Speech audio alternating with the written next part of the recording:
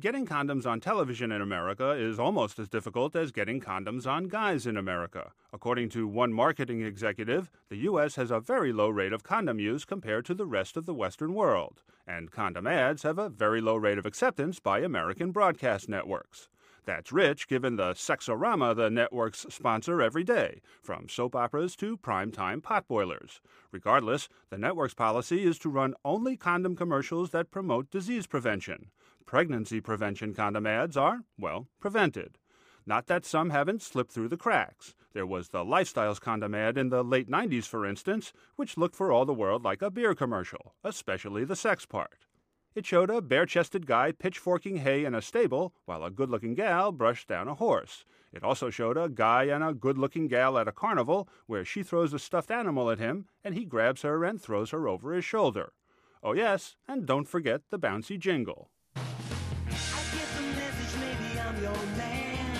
I got your number written on my hand. If you feel the things I feel for you, 1 and 1 makes 2. As opposed to 3, presumably. And running the network's puritanical ad restrictions, the spot also managed to sneak a poster into the background that said, Lifestyles Condoms, how 2 have more fun in bed. On the flip side, no fun is the story in a new Trojan brand condom spot, which features a bar full of Animal Farm pigs hitting on, that's right, good-looking gals, with predictable results and the predictable jingle. I ask you for your number, then I ask you for a dance.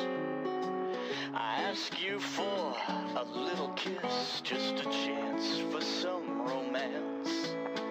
But no matter what the question, I see the answer in your eyes. They're saying, baby, maybe, when pigs fly. In the spot, one enterprising pig ventures into the men's room where he buys a Trojan, then returns to the bar and approaches, that's right, a good-looking gal. I know what it takes to make your heart sing.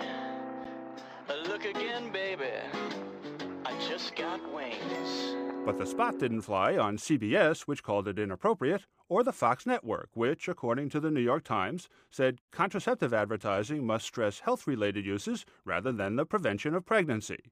Actually, the Trojan spot stresses neither, but why get technical about it?